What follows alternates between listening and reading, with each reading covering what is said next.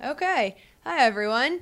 Today we have Steve Loden from Sallie Mae. He's a Senior Director of Cybersecurity Operations and Corporate Security. And so he focuses on managing perimeter security, endpoint protection, application security, vulnerability management, and threat intelligence. So he's published in lots of security conferences. He's spoke at many different venues. He's got his master's in computer science from here at Purdue, where he was part of the Sirius program. So welcome, Steve, and I'll let you take it away. Thanks. So I am a computer science master's, probably before many of you were born.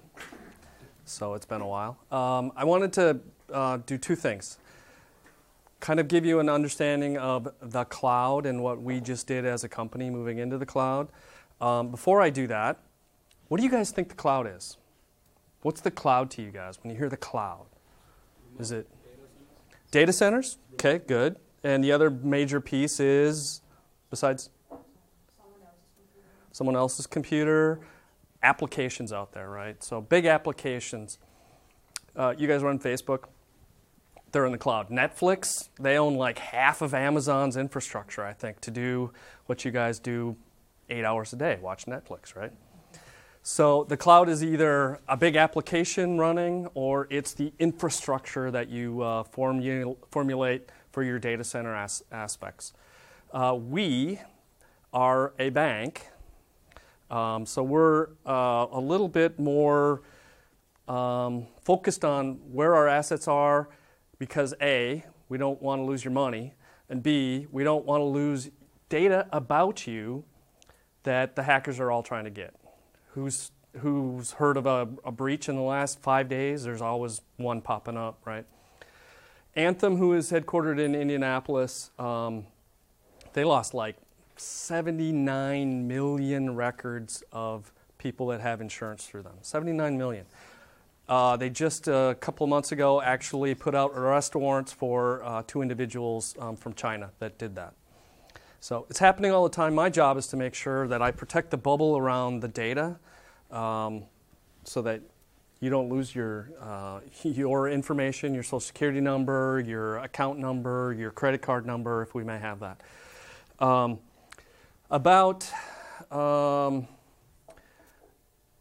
from our perspective, we're not the first bank to go all in the cloud. We're a fast follower, but we're finding out that being a fast follower still means that you got to set some standards and some policy and some activities that our bank regulators weren't really readily aware of. A little bit about Sallie Mae. Sallie Mae, many of you might have heard our name in the past. We did federal student loan processing. In 2014, we split the company into a Sallie Mae Bank and a Navient Federal Student Loan Processing. So if you have a student loan, today you might have Navient servicing you, helping you pay for the loan. That's not the company I work for. I work for Sallie Mae. We're a bank. We have retail banking on the internet, so we're an internet bank. We also have UPromise for 529s. And as of this year, we launched a credit card. So there's 3 different credit cards you can get. A student card, a just recent grad card, and then a lifer card with different rewards programs on it. So we're a bank. I say that a lot because it does mean a lot that we're a bank. When we split the company in 2014, beforehand, we had all of our data center assets on-prem. On-prem means in our buildings. We had servers and racks and network gear and all that stuff in our own offices. When we split the company, we went on the Sallie Mae side. We took the advantage of splitting the company to basically get all new resources. A lot of value there. But all those new resources were in a managed data center. So we no longer had a data center in our building. We didn't have people dedicated to racking and stacking and wiring and updating and all that stuff. We paid somebody else to do that, managed data center. We spent the last 6 months of 2018 taking all of those assets in a data center managed by somebody else and putting them into the cloud. So we took all of our servers and moved them into the cloud. We're not the first bank to do that, but I think we're like the second. From a security perspective, one of the main things that we gained by doing that when we moved from on-prem to managed is we got rid of legacy equipment. We had no mainframes, we had no mid-range AS400 servers, we had no old Windows 2000 servers, none of that legacy. From a security perspective, that reduced our threat exposure and our attack surface. Everything is now up to date, patched, and not as vulnerable. So that was a big win for us. When we moved it to the cloud, we gained even further management and security aspects that the cloud provides. You don't hear about Amazon getting hacked. You hear about companies in Amazon that misconfigured their setup getting hacked, but not really Amazon itself. Back to the bank, we're not a big bank. We're not Citibank or Chase or something like that. We're in the top 100. We do have banking assets. We always have, if you want a CD or something similar to make money, a money market account, we always have one of the best rates. So again, we're a bank. And the reason why I say this is because we have application developers that want to be fast and don't necessarily want to take security into consideration. And so we have to remind them we are a bank. We don't want you to do programs that expose data, for example. When we made that shift, we basically refactored our applications and reformulated some of our environments. We took the uPromise 529 program, and they were on basically on-prem data assets. We didn't even move them to the cloud. We just basically moved them all to Salesforce, another third-party cloud provider. So Salesforce now is in charge of the servers, the security, the encryption, all that. We're not responsible for that anymore. We have lots of good contracts so that if something happens with Salesforce, we have monetary reward basis and SLAs on that. When we made the move, we took virtual machines, VMware images, in the managed data center, and basically moved those over to Amazon, taking out some stuff and adding some other new stuff in. So it was a fairly easy move for us to take an image and put it over into Amazon. Since we've finished that, that's called a lift and shift strategy. There's a couple of different ways that you can move your stuff. We did take these assets and move them over here. The other asset is application refactoring. So you've got an app that sits on a server here, but let's change it up, modify it, and move it into the cloud. And, oh, by the way, let's not use servers anymore. Let's use serverless infrastructure. We chose the fast route, which was lift and shift, not the longer-term application adjustment in that process. But now that we've finished that, we are in our application modernization phase. So we'll take an app that has 45 microservices tied to it and try and move those services into serverless functions or containers. So in Amazon, we'll try to do a managed database service rather than Oracle or Microsoft SQL. We'll try to use Lambda functions and step functions and Glue and all these Amazon services that seem to pop up weekly. We have also in our organization changed our model from a waterfall development model in our application development to an agile model. Who knows what agile means? You guys half and half here? So our waterfall model was basically do a bunch of changes behind the scenes and make a release once or twice a year into production. In this new agile model, it's make a quick change and move it to production. Make a quick change, move it into production. I think I've heard like Netflix does 1,000 changes a day in their infrastructure. And they do, let's only have this region test it, and let's have this region test something different, and A/B and blue-green and are some of the terms that they use. But we're in the process of moving towards that faster release model in our app modernization. So it's quick. You can take a customer's request for a feature. Hey, can you add a green button instead of a red button? And instead of wait 6 months or a year before you roll that out, roll it out tomorrow. However, security is one of those things that, as a bank, we have to make sure that we're not change that from a masked social security number to just show the whole thing and publish it.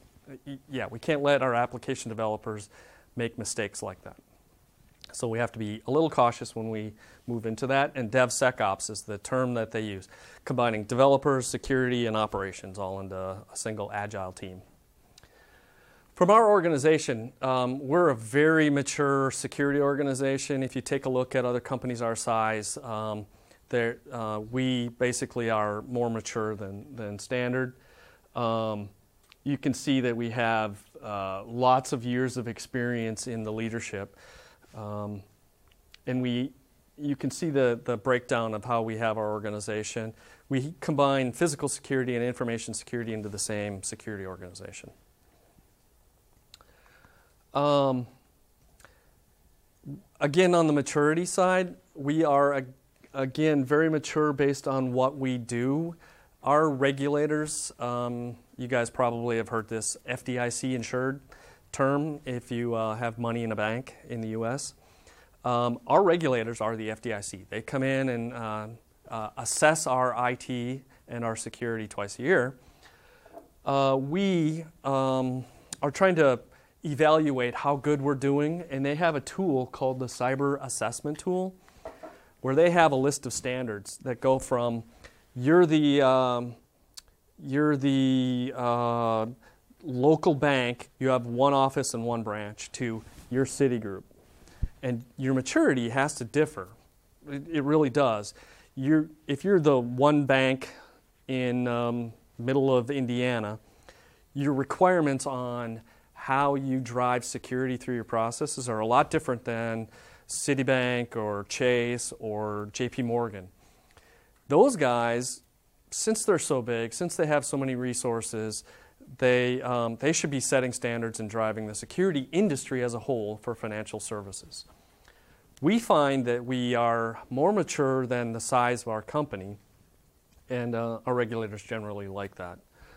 Just trying to give you a good idea on that. So I've kind of given, I believe at this time, a background on security. My team, we basically, as was mentioned earlier, we're trying to protect the perimeter and the endpoints. If you guys have laptops, do you have antivirus on it? Is there a forensics tool on there in case you guys download malware and have issues? My team manages that. They do the incident response in case there's a malware that gets through our other protection mechanisms. We have what's called a very large security stack. That's taking all these appliances and solutions and putting them in a stack. In the on-prem data center, you used to have a rack that was just for security. Don't have that in the cloud, but we still have the same security solutions. And my team manages a lot of those. We think we're doing pretty well, but everybody has different measures and how you figure out whether you're doing well or not. So we have not, as far as we know, lost any data. That's a good thing, right? The other way that attackers are hitting people is they'll send in an email like they're the CEO to the CFO and say, hey, I'm busy. Can you please transfer money to this account here? We actively block that. We've never had any wire transfer being sent out that shouldn't have happened. We haven't had ransomware hit us. You guys hear that quite frequently. 23 cities in Texas got hit with ransomware. We don't believe that we've had any of our inside employee accounts compromised. The other thing is that you see in a company is, yeah, that guy had, he clicked a link and it downloaded bad software and the antivirus didn't fix it. So we've got to take his system and basically blow it away and reload the operating system. We only do that on 2,000 employees. We only do that once every other month. So all of those security tools that I talked about in the stack, they're doing a good enough job in preventing bad stuff from getting to the endpoint that we have to blow it away and reload it. So we think we're doing a pretty good job. That's Sallie Mae security. What questions do you guys have? I'm really interested in questions. Go.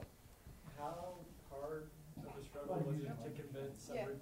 If you have a question, push the button so that way they can record it. And then, Okay. How hard of a challenge was it to convince the company to move into the cloud? Was it difficult? Excellent question. So we spent approximately 2 years working with our regulators, the FDIC, to talk to them about the cloud.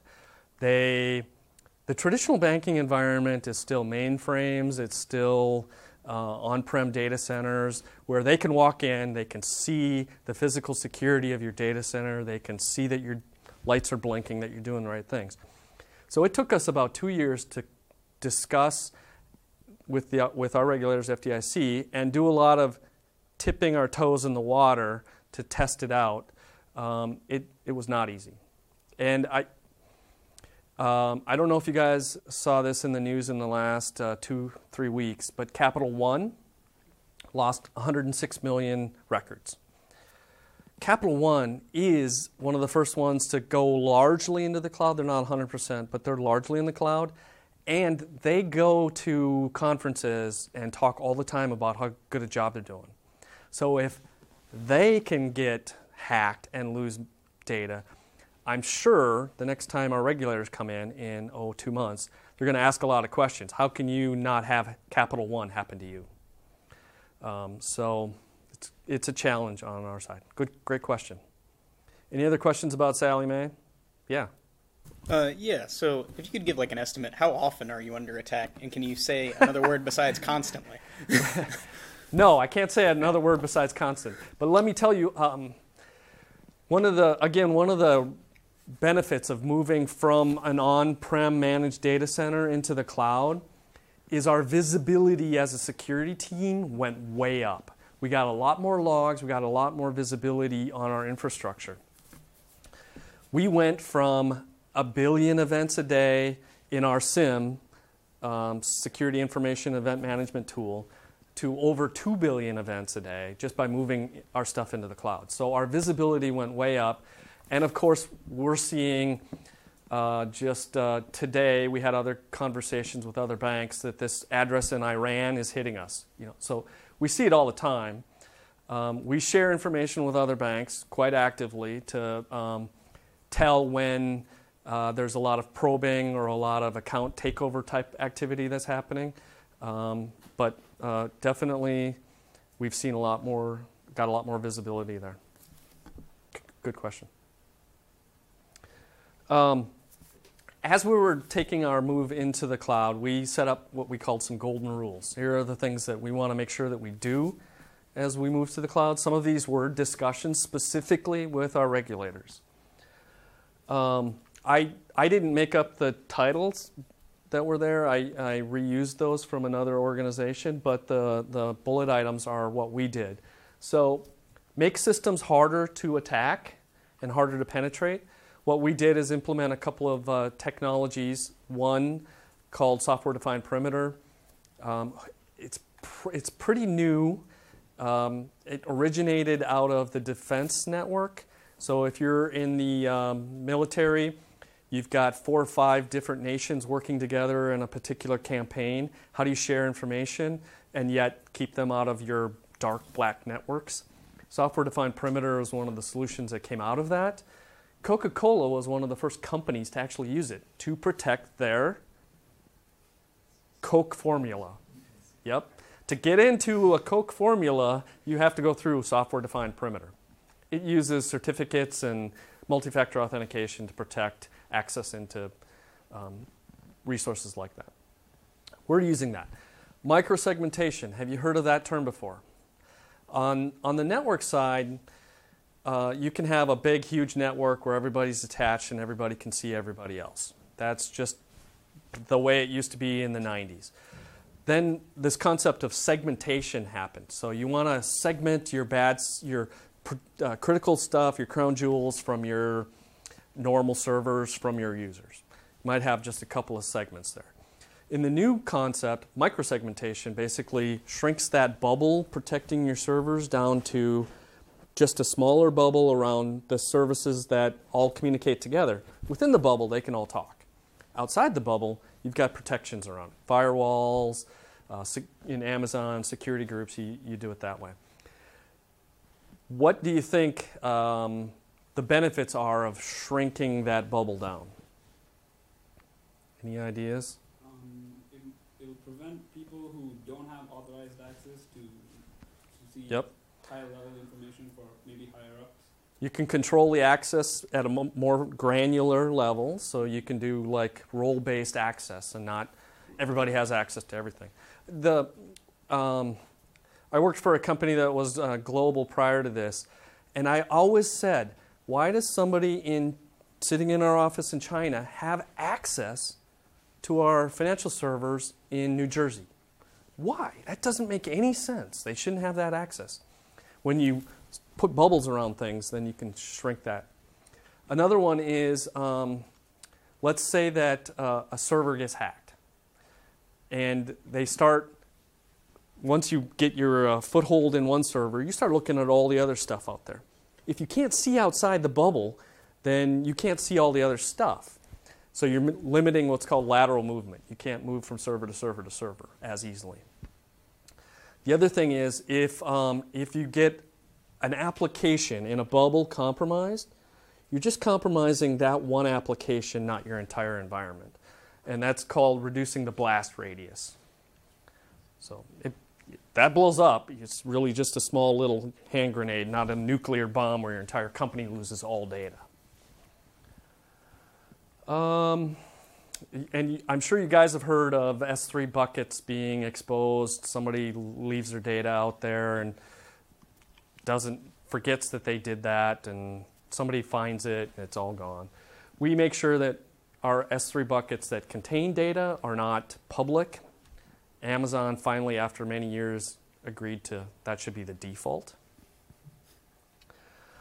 We use security benchmarks to do our configurations on our operating systems, on our environment. So we're trying to do just basic best practices on security as we built this. And we're using multi-factor authentication. So if you're trying to get into our Amazon account to spin up a new server, you have to have multi-factor authentication. We have hardware tokens if you need to do like root type activities. Another category was make the systems harder to co-op or own. So we do a lot of encryption. Just by default, Amazon will encrypt the disks that go in servers. They'll encrypt S3 buckets. We do a lot of key management and encryption on top of that. Make attacks harder to conceal. Back to the logging point I made earlier. We collect so many more logs now that hiding an attack is really difficult. The one log that we see the most of is network traffic. So any network traffic coming in or out is logged, and we see even just real pings up to I'm doing data transfers. We see all that information. For my team, that's great correlation information so that if we know there's an attack, we can see all the context around it. We also use a tool on top of that that basically helps us make sure that we're not doing stupid stuff. They're a cloud operations monitoring tool. They'll tell you, did you misconfigure Amazon or did you misconfigure Azure in hundreds of different configuration items. So we use that to make sure that we're not, again, doing stupid stuff. We have had a developer try to spin up an S3 bucket that was public. We have tools that auto-remediate that. If you're going to try and spin up a public S3 bucket, we're going to knock that back down and delete it. It was interesting. We were out at a recent AWS security event, and that's now standard by most of the financial services company. Discover Card does the same thing. Make effects of attacks and compromises easier to recover from. So we have a forensics tool on all of our servers, Linux, Windows. If there's a server or a workstation and you get attacked, we can see what happened contextually with tools. Also, make sure that there's disaster recovery capability. You've got backups. Ransomware is the main driver for backups. A lot of companies will pay money because their backups didn't work. On the governance side, I know another company in Indianapolis that had hundreds of Amazon accounts, and they didn't really know what they had or who owned them or who was paying for them. So we made sure that we have governance and control around standing up new accounts. You can't just under our name go stand up a new account and spin up and spend money like it's crazy. On the improve operations side, when you move to the cloud, it's the new language is infrastructure as code. So you have what's a pile of code that says spin up this server, add this load balancer, create these security groups, add these roles, and add this software. And that's how you do stuff these days. It's not plug and play and a guy logging onto a system and downloading software, installing it, changing a firewall. It's all infrastructure as code. That was interesting for us on the security side because we're not really coders. That's our application development team, right? They do the coding. So that was one of our challenges that I'll talk about later. No special snowflakes. When you got a special application that requires extra RAM or extra privileges, we tried really hard to basically say, yeah, no snowflakes. Follow this standard, this template. If you want to spend more and have more CPU, that's fine. We can do that. But you have a standard operating system, and it's standard. The snowflakes are what causes trouble later on when you're trying to do application upgrades or infrastructure replacement or something. That's what causes legacy. When we made this move, there were some challenges that we learned about. I'm definitely not going to go through these line by line, but we learned that, for example, to protect stuff in Amazon, you use what are called security groups. They're like a firewall. You say this system can talk to this system on this port and this protocol. But they're not a real firewall. They don't do application-based firewalling. They don't do URL filtering. They don't do a sandbox for malware detection or anything like that. So we kind of gave up some features and functionality in this process. We learned that the AWS Marketplace, where you can buy software or infrastructure-related pieces. If you go to Amazon, they have a marketplace. We would buy a firewall to help protect this. So we got a firewall. When we bought it, we thought it needed this big of a pipe, handle this bandwidth of traffic. And what we learned was if you don't plan very well and you don't overplan, in some cases it's really hard to scale that. You have to turn it off and restart. And when you're in a production environment, any sort of change like that you don't like to do, especially in the cloud. Why is my application not working? How come I can't get access? Well, the server wasn't big enough for that it didn't auto scale. That's one of the nice things about the cloud in general is it auto scales. Marketplace didn't do the auto scaling for us. Some surprises for us. In a firewall, if you've ever looked at a company enterprise-wide firewall, they probably have 3,000 to 10,000 rules in that firewall for real specific protections to try and limit who can access what and what ports and protocols. We learned that AWS, as we were trying to take our existing firewalls and take those rules and move them into Amazon, they have limits. You can only have, let me see what that was. You can only have 5 groups of security rules per interface, which is unbelievably low. And then each group can only have now 60 rules. So you're really limited on how you can do some of the firewalling. We learned that. We learned that there are workarounds, but it was a challenge for us. One of the other things that was very challenging for us was a network IDS or IPS. So on the network IDS, IPS, if you have any concept of that, you basically take an appliance, you have your network come in, you plug it in, and then it goes through that box and it comes back out and goes through. So that network IDS, IPS sees if there's intrusion attacks, and the detection system will tell somebody. The prevention system will block it. In Amazon, until just now, they didn't have that capability of sticking something in line. You don't have a data center where you can say, yeah, go take this box and plug it in. You just can't do that. So the reason why we have a requirement for IDS, IPS on the network is if you're doing credit card transactions and you want to keep doing credit card transactions, you have to have a network IDS. That's the regulation. So we had a challenge on how to solve that problem. Can't just use what Amazon has. We had to do some tools on top of that. Amazon just in the last couple weeks announced the beta for a service called AWS Mirror.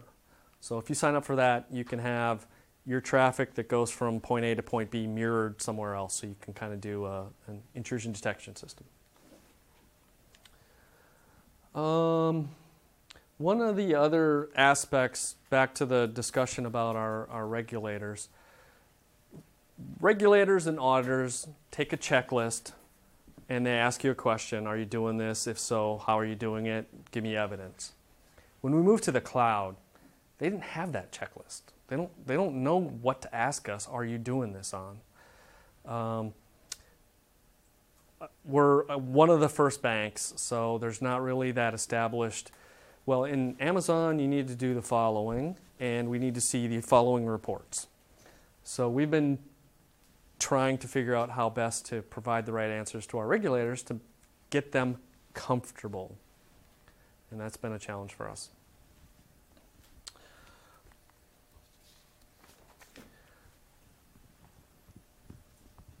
We encountered resource issues when we, meaning people, when we tried to change our development model at the same time we were trying to move our infrastructure out of one data center into another. So the same people that would normally help architect a solution were the ones working on moving the data center. So we lost some business-driven changes in our applications. We had to basically tell our business side, hey, look, we know you want to improve our apps. We don't have the resources to do the migration and make business changes at the same time. It takes a lot of people to do that. We were working with third parties that on a normal environment they would ask for, yeah, I need access to this, I need this app ID, I need this network group that gives me access to this. In the cloud, a lot of these guys didn't know how to tell us the access they needed, so they would always say, well, just give me everything. That for us is really hard. We work in a least privileged, role-based environment so that you only get what you need. Tell me what you need, and I'll evaluate that and give it to you. When they said, yeah, just give me everything, for us, that didn't go, and that was causing problems. One of the other lessons we learned is we needed a governance model around this. We needed to be able to take all of those requests that were coming in and figure out how to map that into Amazon, which is a lot different than a on-prem in the company environment. We had to figure out how to manage our costs. So supposedly you can save a lot of money by moving your assets into Amazon, but with the power of having fast building assets that scale, you can also overspend. We had one non-production database that was huge because the application thought they needed more, 96 CPUs on that thing. What? And then they never shut it off after they realized they didn't need that. So our cost increased for 1 month until we saw that and caught it. Again, the least privileges and separation of duty it has been a challenge for us, and we had to map out how to fit that into Amazon. Amazon has a different structure than your normal Active Directory, for example. Automation was a key piece. Again, writing code and doing things with a button click rather than having people do stuff was interesting for us. And then trying to work with our regulators and develop these controls that make them feel comfortable that we're doing the right thing.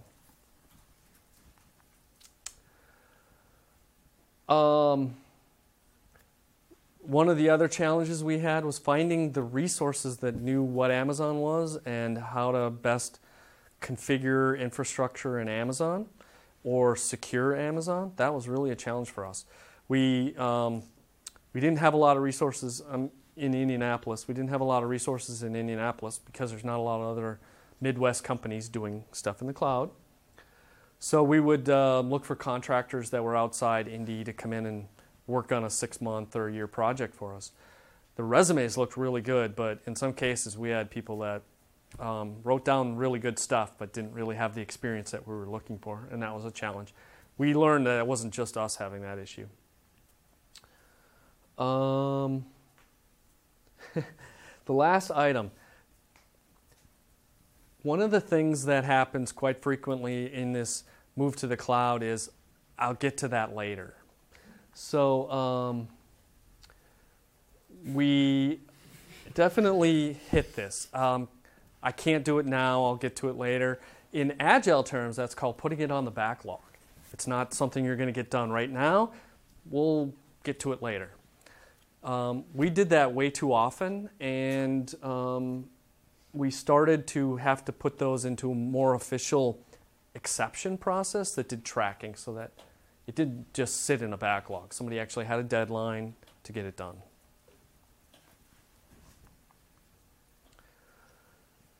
Some of the changes that in this big, long migration to the cloud process that we did, some of the interesting changes that affected us, as I said, we talked to our regulators early. That was really good. We also thought at the beginning, we have a .NET-based application environment, so why don't we just move that to to Azure, because Microsoft.NET would fit well there. Pretty early on in the process, we were convinced that AWS supports Azure assets and they're cheaper. So we switched from going to Azure to AWS. Different security tools, different environment. So it was a big change on the security team. When we were halfway through, we changed who was actually going to be our operations team. So we thought we were going to do it ourselves. It's the cloud. You don't need people to do that. You just push a button, right? Well, we also wanted to have a third party then do some of the 24/7 type activities. And we changed that in the middle. And when you're trying to figure out who does what, is that the security team that does that, or is that the operations team? It threw us into a loop on that. After we were done, I think we're changing where our logs go. So again, 2 billion events a day worth of logs. Is that in one big central or distributed amongst the different Amazon accounts? We're still trying to figure out the best way to do that. And Amazon has changed their best practices approach on that as well. Developers, they always want to try stuff new, spin up new things, play with new things. For us in a bank, we can't just give them data to play with, because you wouldn't want your data sitting out there in a development environment, a sandbox. So for us, it's been a challenge to figure out, what can we do in a sandbox? We want to make sure that they have the ability to try new things. On the other hand, we don't want to expose anything from the bank. So connectivity and what we let them do is still an ongoing challenge for us. Upcoming, who knows what the term immutability means? Immutability, maybe. So we're going to try to get to what are either serverless, where we don't have servers, or immutable servers. So immutability means basically you have an image of a server, it's running software, and it doesn't change. You don't let it change. From a security perspective, what that means is I can't have malware come in there, make modifications, and change the way the system's configured to put backdoors in or something like that. I can't let that happen. That's great. From an operations perspective, the concept of configurations changing on them, causing outages, causing issues, is something that the operations team has. If the server can't change, then those types of issues won't pop up. So we're pushing more for a server image, if we have servers, that just doesn't change. If it changes, blow it away and spin up a new one with that infrastructure as code. That's what we're going to try and get to. I didn't really talk about tagging earlier, but Amazon lets you put tags on an asset. So you could say it's running this application, the owner is this guy, his phone number is this, the email is this, the cost center that he's in or the department he's in is this. With that department number now tagged to everything, you can start to do really easy chargeback. So if that developer spins up a database that costs $1,000 a day, we can charge him, not the IT department. So I think that's where we'll end up, is taking those tags and doing chargebacks. Our approach has been crawl, walk, run. So when we first moved everything, we went to server in one data center, server in Amazon. We're going to try and get to serverless or containerize some of those things, so we're less focused on the servers and keeping them patched and malware free and putting agents and all sorts of things on them to do that. If we can get out of that, that's great. Further in the future is this concept of multi-cloud. So you have an application, and you can pick it up and move it from Amazon to Azure to Google, depending upon cost model or the resources, or if Amazon goes down, Azure's still up. That's tough. It's really tough, and it's not cheap. But there's still some worry that what if Amazon decides they don't want to do servers anymore? They have 33% of the business right now. And I think a lot of banks. So our regulators are saying, got to have plan B. What's your plan B? So we'll work on that. Account strategy, the new way to do things, and it solves the micro-segmentation piece, is to take, instead of having 15 different accounts in Amazon, you make it 150. So instead of having 4 or 5 applications in one account, you would then have an account for each application. So we're in the process of doing that. I know there's an automotive company that owns KBB or Edmunds. If you guys ever have a car and you want to see the price, you go to KBB, Kelley Blue Book. They have 800 Amazon accounts, 800. That adds a huge amount if you're trying to do all that manually, but they've put all this code around, spin up a new account, have all these things from a security perspective done, from an infrastructure perspective done, they can, hit a button and have a new account spin up. So the next option is for us to go into that much larger account strategy. Take all our applications and make them into a single micro-segmented little bubble. We're working on that right now. If you're in the process, I know you guys probably aren't, but this is what you really don't want to hear. It's too hard. We hear that a lot in security. I could do that, but I don't have time. It's too hard. Or yeah, we'll get to that later. Or can I have an exception? We got that a few times. And we feel like in security we're always this way. We'll do it later, we'll do it later, we'll do it later. Oh shit, we just got hacked. Why didn't you do that? Okay, I'm done talking on the cloud. Before I go past that, what cloud questions, cloud infrastructure, cloud security questions do you guys have? Okay, all right. So I want to extend that out just a tish. There is what's called the Cloud Security Alliance. Who's heard of that before? Cloud Security Alliance? One guy, okay. So I don't know, maybe 10 years ago, the Cloud Security Alliance was spun up when people were worried about going into the cloud, moving their data center to the cloud.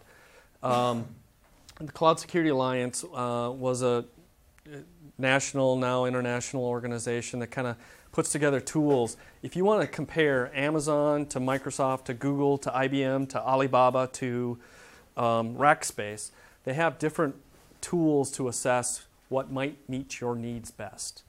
They also, that SDP concept that I talked about, software-defined perimeter earlier, that came out of actually the Cloud Security Alliance as a research project. So they work on cloud-related topics, and security is a main focus. We have a regional chapter in the Ohio Valley that we have meetings, but we also live stream some of those. So 4 meetings a year we live stream, and it doesn't cost anything if you guys ever want to participate and learn about cloud security-related topics. URL and LinkedIn group if you want to just get on the mailing list type concept. Free cloud security. Well,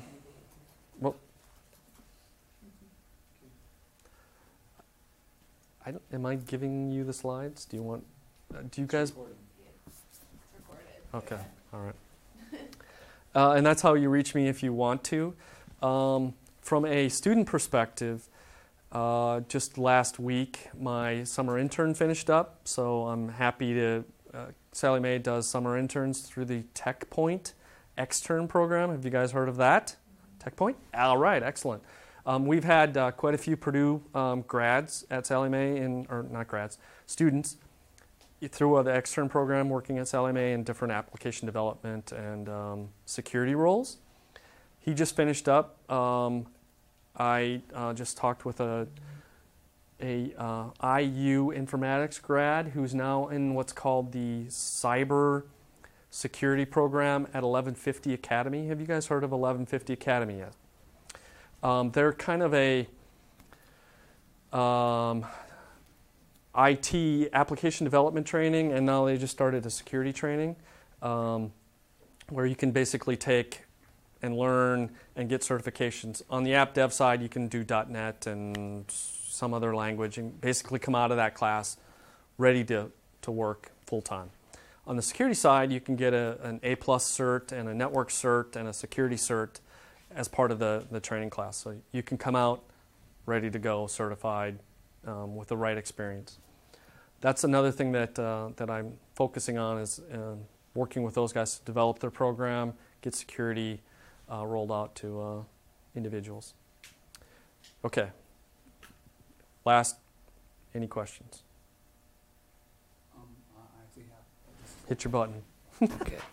So my question is, you said your developers are following the agile lifecycle. So during every sprint or say small pushes to the environment before production, just a small testing the changes, would you have a security check, say during their build cycle, or would you train the developers to be security compliant in their application changes?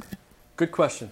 So in the waterfall model, we had them take an annual training course on coding security, no buffer overflows, no SQL injection, the OWASP top 10 type things. In the agile mode, we're trying to integrate tools into the CI/CD pipeline that allow us to stop the development delivery if there are security issues. So we'll do source code checking with an application. We will do infrastructure checking with tools. And if they build a server, we'll do vulnerability and security configuration checking before that gets pushed to production. So it's part of the continuous integration, continuous development process. Does that answer your question? Yes, it does. Okay. Yeah. So are there any security drawbacks for instant money transfers between banks? So the instant money transfer typically runs on a platform called Swift. There were instances where Swift actually got hacked. I believe in the East, Malaysia or Singapore, one of the banks lost $80 million by Swift transfers. Yeah, that was a advanced persistent threat from North Korea, and they targeted Swift and timed it with the rest of the banks for when people weren't there. Yes. Exactly, so they're able to transfer that money out. I think they only made $9 million out of the $80 million, but that's still a pretty large profit. Yeah, they got some of it back. That's why I block every single packet that comes from North Korea. It doesn't come in. Actually, there's the acronym is OFAC, O-F-A-C, that defines what the bad countries are out there. And we're required by our regulators to block money transfers or activities with those countries. So I block every packet coming from Somalia and Yemen and North Korea and Iran and Iraq. So it makes it easier on my side. It's less attacks that make it through. Now, if I could just do the same with Russia and China, that would really help. Surprisingly, Netherlands has been really bad at attacking us lately. Cheap VPNs in Netherlands. He's right. Cheap VPNs. France has OHV as a hosting provider, and it seems like they take all the bad guys. Yeah, I could talk for a long time about attacks. Okay, next question. All right. So you guys have my contact information. You ever have any follow-ups or anything? I don't live too far away.